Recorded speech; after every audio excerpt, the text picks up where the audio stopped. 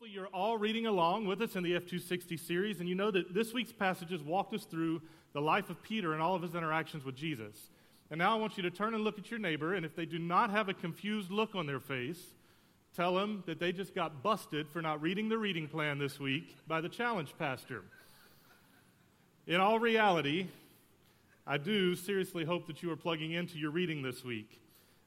It's just been really encouraging for us, hearing how God is speaking to people's hearts, hearing about conversations that are happening in small groups, conversations that are happening in D groups, hearing some of you just share your personal stories about things God's saying to you or things that He has revealed to you personally as you've been walking through this reading plan. It's just been cool to hear that stuff. So glad that we're doing this together.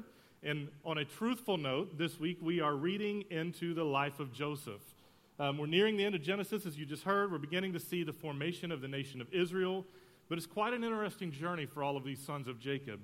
So let's jump into it together this morning. I want to start by actually going back to a passage that was from last week. It's Genesis chapter 37. It's the beginning of the story of Joseph that we read. And it's one of those more famous passages that even if you don't read a lot of Scripture that you've probably heard, the story of Joseph and his coat of many colors, and the story where he has a couple of important dreams that end up causing some problems for him. You'll see what I mean. Pick up with me in verse 5. This is Genesis chapter 37. We're reading verses 5 through 11. One night Joseph had a dream, and when he told his brothers about it, they hated him more than ever. "Listen to this dream," he said. "We were out in the field tying up bundles of grain. Suddenly my bundle stood up, and your bundles all gathered around and bowed low before mine." Do you think there's going to be a problem here? His brothers responded, "So you think you will be our king, do you? Do you actually think that you will reign over us?" And they hated him all the more because of his dreams and the way he talked about them. Soon Joseph had another dream, and again he told his brothers about it. "Listen, I've had another dream." He said, "The sun, moon, and 11 stars bowed low before me." This time he told the dream to his father as well as to his brothers. But his father scolded him. "What kind of dream is that?" he asked. "Will your mother and I and your brothers actually come and bow to the ground before you?" But while his brothers were jealous of Joseph, his father wondered what the dreams meant. Now, I want to point out just a couple things here that are inferred, but not really spelled out in black and white. They're probably pretty obvious to us, but as Joseph shares these dreams with his brothers, there's this sense of pride and arrogance in him. He's telling them all about this dream where you're going to bow down to me, and he's the little brother, keep in mind, little brother of a big family. And all the brothers are looking at him going, "What? We're going to bow down to you?" But he's got this sense of pride in him, and you see the reaction that you would expect. His brothers are like, "We're going to kill him. This is it. It's all over. There's no way. You're getting the beat down, buddy." But look at his dad. It says that he scolded him, but then he pondered. He wondered, what do the dreams mean?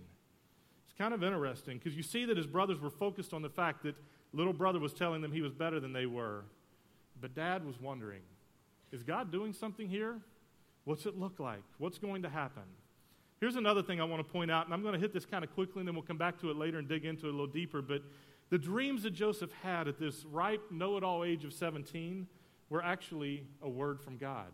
In fact, if you flip over to Psalm 105, verse 19, where King David's writing about Joseph's journey, you read this: "Until the time came to fulfill his dreams, the Lord tested Joseph's character." That's referring to this specific moment where Joseph is having these dreams. And see, the word that's translated here as dreams in the New Living Translation is actually the Hebrew word debar. And that's a word you're going to hear a lot today, so keep up with that.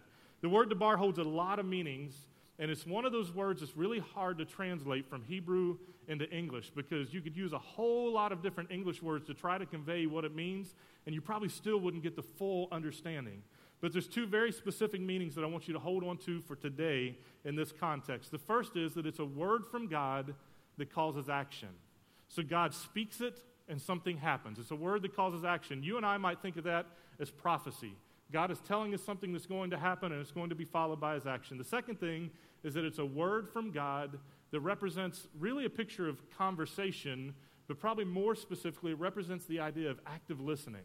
So God is speaking, but Joseph is actively listening and engaging in conversation. It's not just a one-sided conversation. It's God talking and Joseph truly hearing him, truly listening to what's being said. Now, these dreams that we read about in Genesis 37, we see them as the beginning of a relationship between Joseph and God. And it's where God speaks and Joseph is listening and engaged. He's holding on to that word that God's given him, that promise that he's given through the dream. And that's really important. Don't forget that because it gives context to what we're going to dig into. Now, I want you to fast forward with me to Genesis chapter 42, and Joseph is now the number 2 guy in Egypt. He's the governor over all of Egypt, second only to Pharaoh himself. His brothers come to Egypt in need of food because there's this terrible famine all across the land. And we read this in verses 8 and 9 of chapter 42.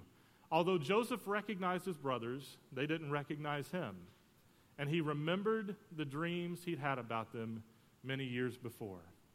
See, Joseph is reminded in this moment, which, by the way, is 22 years later. So Joseph, 22 years later, standing before his brothers, they don't recognize him, he recognizes them. He's reminded of the dreams that God gave him as a 17-year-old. And he sees the dream coming to pass. It's kind of like a Disney moment, isn't it? All dreams come true, right? I mean, I'm a dad of 3 daughters, so I've seen every Disney princess movie ever made. So sorry about that, but it's just kind of what came to mind. Anyway, while the story continues to unfold, there's these 2 points in Genesis that are kind of like the bookends in the story of Joseph that we look at. You've got Genesis 37 where we see the dream, God's prophecy, God's word that's given to him. And then in Genesis 42, we see the dream come to pass. It's that dream or that prophecy being fulfilled. But there's a lot of story that's unfolded in those 5 chapters in between there. Remember, 22 years have passed in Joseph's life. He's 17 when he has the dreams. Now he's standing before us here in chapter 42 as a 39-year-old. A lot has changed in him. He is not the same man that he used to be.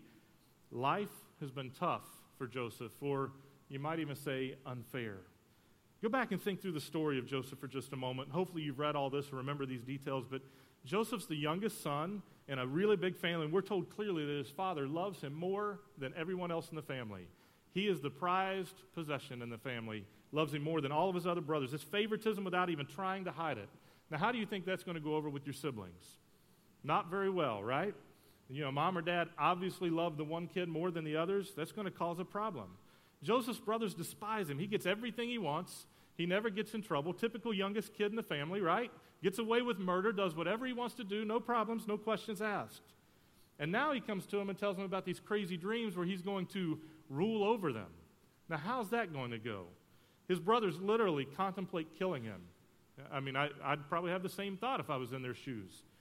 And yet, they decide that's not the right thing to do. We want to avoid the sin of killing him, so we'll sell him into slavery. And they sell him to some Ishmaelite traders who are coming through their region and on their way to Egypt. And they're thinking, we're going to get Joseph as far away from us as we can possibly get him. Let's get him out of here. So the story goes on that Joseph gets sold by those traders to Potiphar. Potiphar is the captain of the palace guard for Pharaoh. And we see that as the story unfolds there, that even as a slave, Joseph actually rises to power. He has a position of authority. He becomes the number 2 guy in Potiphar's house. But then he hits another little kink, doesn't he? See, Potiphar's wife looks at Joseph and she thinks he's all that in a bag of chips. And she is all about Joseph. That boy is looking good. And she chases him and she pursues him and she stays after him and she tempts him time and time and time again. And what we watch is that Joseph makes the very difficult decision to avoid temptation and to do the right thing by refusing her advances. And yet, he ends up getting accused of attempted rape, and he's wrongfully imprisoned without a trial for a crime he didn't commit. Sound familiar at all? In fact, it's interesting. There are some pretty neat parallels between the story of Christ and Joseph's story. I would encourage you to go back and dig into that at some point and watch how it all parallels. So he gets accused of attempted rape. He's thrown into prison without a trial. And we don't know exactly how long he's in prison, but we're told that he's there for some time. And I would guess this to be a few years based on the timeline that we see in his story. And in that time, Joseph again finds favor. He finds favor with the warden. He's raised into a position of power or leadership. He's kind of the number 2 guy there in the jail. He's taking care of everybody else. And during that time, Pharaoh gets mad at his chief cupbearer and his chief baker. He sends them into prison right beside Joseph for something they did. We don't even know exactly what. And Joseph is interacting with them, and he gets an opportunity to interpret a dream for them. It's a gift that God has given him. Here come the dream things again. So he interprets dreams for them. He tells them what it means. Unfortunately for the chief baker, he says, you're going to be executed and impaled on a pole. Not really the end of the dream you want, right? But to the chief cupbearer, he says, you're going to be fully restored to power, and when you are, remember me in the presence of Pharaoh. But what happens? The chief cupbearer, his dream comes true. He comes back. He's fully restored to power. He's working under Pharaoh, and he forgets all about Joseph. So now Joseph is abandoned by that cupbearer after interpreting the dream, and he spends 2 more years in prison after that time. Time after time, Joseph is being betrayed, abandoned, forgotten, pushed aside. Then finally, he gets his chance. There's a day that Pharaoh comes and he shares, I've had these dreams and I need somebody to tell me what they mean. And all of his magicians and people throughout the land can't tell him. And the cupbearer goes, oh yeah, there's this boy Joseph back in prison. I forgot about him. He told me to tell you about him. But he can come and interpret your dream. He interpreted mine perfectly. He told us all about what was going to happen, how you would restore me, and how you would kill the baker. And so Pharaoh brings him out. He talks to Joseph. Joseph interprets his dream. And Pharaoh ends up putting him in a position of power. Number 2 guy in all of Egypt. That's huge. Here's a guy who came out of prison and became the vice president, basically. That's a pretty good jump if you think about it, right? And now here we stand 9 years after he was released from being a prisoner, after he was put into power, and that original dream is finally being fulfilled. His brothers are standing in front of him. Now remember, 22 years have passed in Joseph's life from when he received that dream until this moment. Joseph's had some real struggles in life. His journey has been this roller coaster full of high highs and extremely low lows, just up and down, up and down. There have been all kinds of true injustices in his life. In fact, we read through his story and our typical reaction would be, that's not fair. Isn't that how we react all the time? I tell my girls at least once a week, life's not fair. Learn to deal with it, learn to walk through it. And that's true, right? Actually, if I'm being fully transparent, it probably goes more like, life's not fair, suck it up, buttercup. I'm that mean dad, and I know already, but that's just kind of how we walk through it. But the truth is, life is not fair most of the time. And actually, thank God life is not fair. Because if life was fair, where would you and I be? How would we be doing? But from our limited and selfish perspectives, we look at things like this and we go, life's not fair. But when you read Joseph's story, it's like, man, this guy really got the short end of the stick. He got it coming left and coming right, didn't he? Take a minute and think about all that happened in his life and how unfair it must have seemed to him. And I want to make just a couple of observations about his story as we dig into this unfairness. The first thing is this: he's human. We don't see this very often in the story because when you read through it, it just tells us all the things that happened to him. It doesn't tell us a lot about what Joseph said or what Joseph did or how he reacted or anything about it. And you think, man, here's this guy that's going through all this turmoil and he's got it together, but he is human. He feels the same things that you and I feel. He experiences all the same emotions. He walks through the same stuff, things like confusion, hurt, anger, fear, mistrust. He's feeling all the normal stuff for the situations that he finds himself in. And it is interesting to me, the scripture doesn't really bother to tell us a lot about that. It's like the author didn't think that was important. And most likely Moses is the one who was writing this. We're not 100% sure, but most likely. And it's like, why would you not put that in there? I mean, that's important to me. I want to know that I can relate to Joseph, that he sees things and feels things the way I do. But see, there's some specific clues to this reality. It's not just my speculation for once. If you guys jump over to Genesis chapter 42, all of Joseph's brothers have been in prison now for 3 days, and they're coming back to see Joseph, who's getting ready to give them a plan for how they can go back to Canaan and bring the rest of their family. And Joseph is orchestrating all this. He wants to make sure that he gets to see his little brother Benjamin, and he wants to make sure that he's eventually going to get to see his dad. And so he's setting all this up, and he says, you're going to have to leave one of your brothers here in Egypt. Now keep in mind, they don't know who Joseph is yet. He's just the ruler over Egypt that they're talking to. You're going to have to leave one of your brothers here in Egypt, leaving in prison, and basically he's going to serve as collateral for you so that I know you're going to go back and get your younger brother and bring him here and prove that your story is true and you're not really spies. And it tells us that the brothers became painfully aware of their sin from 22 years before in this moment, and then they give us a clue to Joseph's humanness. Look at the story here, Genesis chapter 42, verse 21. Speaking among themselves, they said, clearly, we are being punished because of what we did to Joseph long ago. They have this flashback in this moment. We saw his anguish when he pleaded for his life, but we wouldn't listen. And that's why we're in this trouble. Joseph was in anguish. He pleaded for his life. Now that's the expected response in a moment like that, isn't it? If you're being thrown into a cistern, you know you're getting ready to be sold into slavery, you're being taken to a foreign country, you're all alone, you don't have anybody to go with you, you have no idea what's going to happen to you. Are you feeling good about that? No. He's in anguish. He's pleading for his life. It's the human response. He is suffering in that moment. And I have no doubt that he felt the same way when he was thrown into prison later after being accused of rape. You and I can relate to him. He was human. But here's the second observation I make in the story, and I think this is the most important one. It's that Joseph survives all he goes through because of one thing and one thing alone: his relationship with God. Joseph walks in close relationship with God. See, Joseph's story is different than the last couple stories that we've read in Genesis, because when you look at Abraham and Isaac and Jacob, and even all the way back to Noah, there's all these moments in the story where you see God appear to them. And it's like they have these face-to-face encounters with God, and they're walking with God, and they're interacting with God. And you don't see the same thing in Joseph, but yet we see clues throughout the story of Joseph's ongoing relationship with God. And apparently he had this amazing trust for God in spite of all the things that have happened to him. In fact, look at a few of these occurrences. Genesis 39, verse 2. The Lord was with Joseph, so he succeeded in everything he did as he served in the home of his Egyptian master. Genesis 39:21, but the Lord was with Joseph in the prison and showed him his faithful love. And the Lord made Joseph a favorite with the prison warden. Genesis 40, verse 8, and they replied, we both had dreams last night. This is the cupbearer and the baker talking. We both had dreams last night, but no one can tell us what they mean. Listen to what Joseph says here. Interpreting dreams is God's business, Joseph replied. Go ahead and tell me your dreams. You go on, Genesis 41, verse 16. This is interacting with Pharaoh. Joseph says, it's beyond my power to do this, but God can tell you what it means and set you at ease. And then Genesis 41, verse 38. So Pharaoh asked his officials, can we find anyone else like this man so obviously filled with the Spirit of God? Now, I want you to think about those passages and the things that are being said. We're told over and over that God is being with Joseph. He's with him. He's walking with him. He's doing life with him. We're told how Joseph would give God credit over and over. We see that picture where he's saying, it's not my power, it's God's power. He's turning all of the glory back to God as he walks through it. He's showing his trust. And then in this last passage, here's Pharaoh, a guy from a foreign religion, a guy who doesn't know who God is or understand God, much less how Joseph worships. And he looks at Joseph and he says, could it be any more evident that God's Spirit is all over him? God's presence is there with him.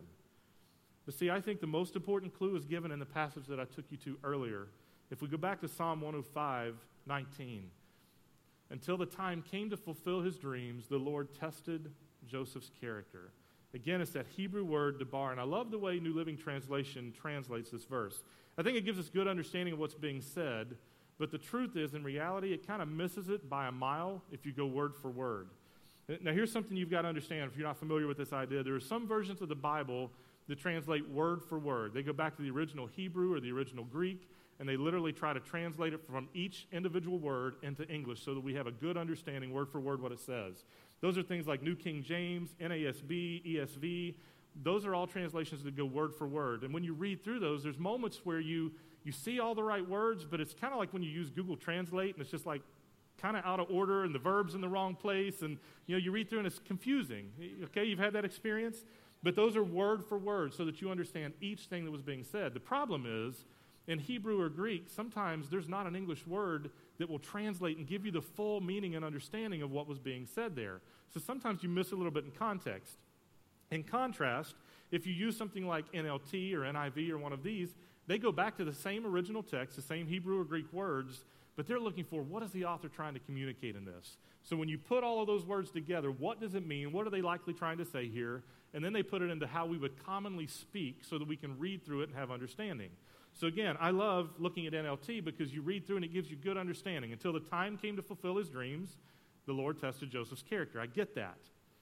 But in this verse, if you look back word for word, there's actually two Hebrew words, not just one, that translates as our word, that's a tongueful or a mouthful right there. The word in English has two different Hebrew meanings here. Psalm 105:19, look at the NASB translation. It says, until the time, remember this is word for word, until the time that his word came to pass, that's the word debar, the word of the Lord tested him. And that's a different word we're going to dig into here in just a second. That first word there is word came to pass is the Hebrew word debar. It's what NLT translates as dreams, and it paints that picture for us to be able to look back to chapter 37 and know what he's talking about. The word of the Lord, the dream that Joseph had, is connecting the dots for us. Remember, this word debar has several meanings, but the most important understandings, especially in this context, is that Debar is a word from God that causes action, and it's a picture of conversation, or at least of active listening. In this case, most likely we would call it a prophecy. God's trying to say something to Joseph that will come to pass in the future. But it also paints this picture of relationship with God where Joseph is engaged in the conversation. He's actively listening when God speaks. And that's critical to understanding Joseph's development of character that we're going to see happen over those 22 years in between the dream and the fulfillment. But that second half of the verse is really important too. See, NLT gives us good understanding. It says, the Lord tested Joseph's character. I know what that means. That makes sense to me. But when you look at a word for word, it gives some interesting insight. NASB says, the word of the Lord tested him. The Hebrew word that's translated to our English word here is different. I'm going to get that tongue-tied here in a minute. It's not Debar, but rather it's the Hebrew word Imrah. And it specifically refers to the Bible or to Scripture. This verse is telling us that Joseph's character is being tested or developed according to God's word, according to Scripture. Now, not simply by Joseph holding on to God's prophecy or promise through his dream, but his character is being developed as he is tested in contrast to God's word. In other words, is his life aligning with God's instructions for him? Is he living according to God's standard? You see, the test comes Joseph's way. How will he respond? Will he stand true to God's principles, or will he indulge his flesh? See, here's the part I find interesting for you and I. That word Imrah not only communicates God's word as Scripture, but it also translates as God's word as a saying or an utterance. In other words, it's how God is always speaking to us. It doesn't necessarily refer to Debar that we see where it's a conversation and active listening, but it's God speaking. See, God is always speaking to us, specifically through his word. Let's get you caught up here. God's always speaking to us, specifically through his word. The question is never, is God speaking? But rather the question is, are we listening? Imrah is God's word for us. Debar is both God's word and our response. Joseph allowed Imrah to guide his life because he was walking in Debar, and that's really important to hold on to. Maybe it'd make more sense if I described it this way. Joseph's Bible wasn't dusty. He was engaged in God's word through relationship with God. Now, he didn't even have a Bible like you and I would have. If you look back that far, God's word wasn't in writing for him to read, but yet God was speaking, and he was receiving and living by God's standard, God's word in his life as it was being spoken to him. And when you and I look at the story of Joseph, we see it from this 50,000-foot view, and it's easy to look down on that story and go, well, yeah, I see how his character is being developed. He's going through all these things because God's changing him and bringing him along and making him into the person he wants to be. How many of you see how God's working in your life when you get thrown in a cistern and you're being sold into slavery to another country? I mean, really. When you're walking through a trial and it seems like everything in your life just fell apart, everything is broken, everybody's turned against you, you've been abandoned, you've been betrayed, everybody hates you, you're all alone. How many of you stand in that moment and go, okay, God, what are you doing in me? If I'm being honest, not very many of us do that, right? We're looking at our circumstances. We're worried about where we are. See, we look at it and we see how God clearly used all this to break down Joseph's pride and to develop his character, develop his trust and his dependence. I don't think Joseph could see any of that at the time.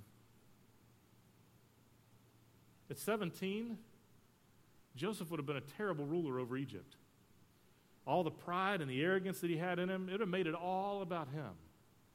But see, Joseph at 39, after years of struggle, after years of brokenness, after years of being abandoned and betrayed and walking through all of this tough stuff, all the unfair moments in life, now he stands before us in a position to not only save his family, but to show love and grace and to bring restoration. Now, don't get me wrong, because it doesn't mean there weren't still human feelings and temptations there. In fact, as you continue in the story of Joseph, you see several times where he's testing his brothers. He wants to see, have they changed? Have they repented? Are they really for real? Do they even deserve forgiveness? It doesn't say that, in black and white, but as you read through it, it's obvious that's kind of what Joseph's looking for. Are they different?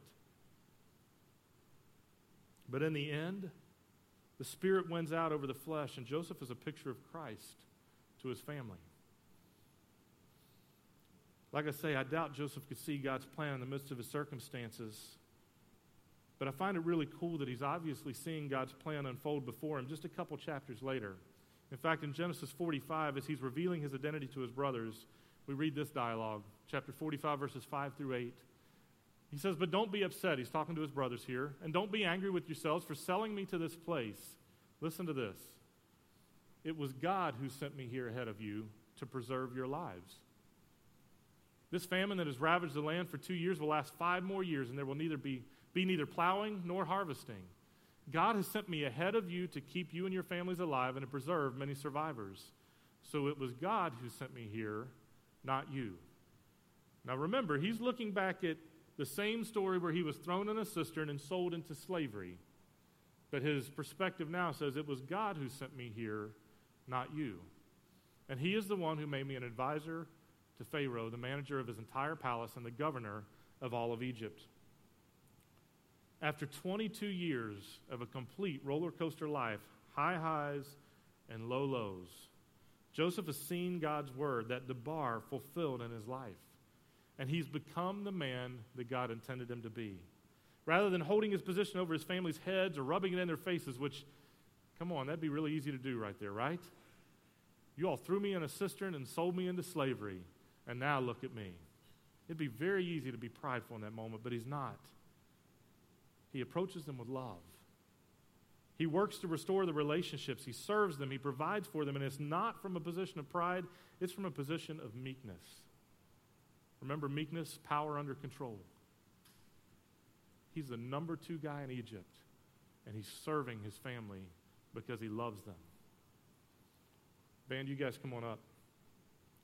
Here's what I want to ask you to ponder this morning. When you face trials or injustices in your life, are you looking for what God may be doing in you during that time? Or do you get stuck playing the victim?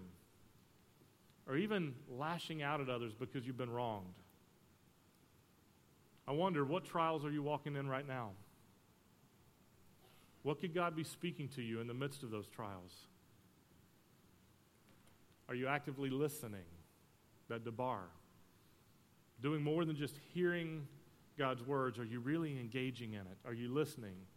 You know, we teach in our schools, active listening is listening in such a way that you can repeat what was just said to you. You're hearing it. You can regurgitate it. Are you really listening? Are you engaging in the conversation and searching God's word, that Imrah, searching God's word in the midst of your circumstances? Are you looking for what he's saying to you? You know, I feel like we say the same thing up here every week. In fact, I got to one point as I was kind of making notes this week, and I went, man, I've said this every single time I've spoken for like the last 6 months. But I feel like we go over and over and over to say, you have to be in God's word. You have to engage. You have to be involved in study of God's word in order to allow him to speak into your life and help you to become the person that he intends you to be. But the truth is, I can't ever stop saying that because that's just truth for us. We have to engage. We have to be listening actively. We have to be involved in his word. The only way Joseph became the man that God called him to be was by walking in relationship with God and allowing God to speak into his life. God's word is speaking constantly. That Imrah. Are you listening and engaging in the conversation? Debar. Hold on to that word. If not, start today. I would just invite you as the band plays to come and kneel and ask God to speak to you. Ask him to allow you to begin to listen differently, to begin to engage in that conversation. Seek him out. Come over to Next Steps. Let us talk with you. Let us pray with you. Give you some tools that will help you to do that. Tell you what it looks like to walk in that debar relationship. Don't leave today knowing that God's speaking, but that you're not engaging. Commit to walking like Joseph in that debar relationship. Would you stand with me? Let's pray, and then you respond as God leads. God, we just thank you for your amazing love and just the ways that you speak to us over and over and over through your word. And God, we're reminded this morning that Imrah, that saying of you, the utterance from you, just you speaking to us through your word, through voice, through so many different means, God, that is always happening. You're always speaking. You're always there. You're always giving us wisdom and giving us insight and giving us direction and helping us along. The real question is, are we engaging in that? Do we know what it looks like to experience Debar in our lives? Are we listening to what you're saying? Are we engaging in the conversation? Are we listening actively in such a way that we put it to practice so that we can walk in relationship with you? God, this story of Joseph reminds us that we have to do something with the things that you speak into our lives. We have to allow that to change us. We have to allow it to impact our lives. We have to respond.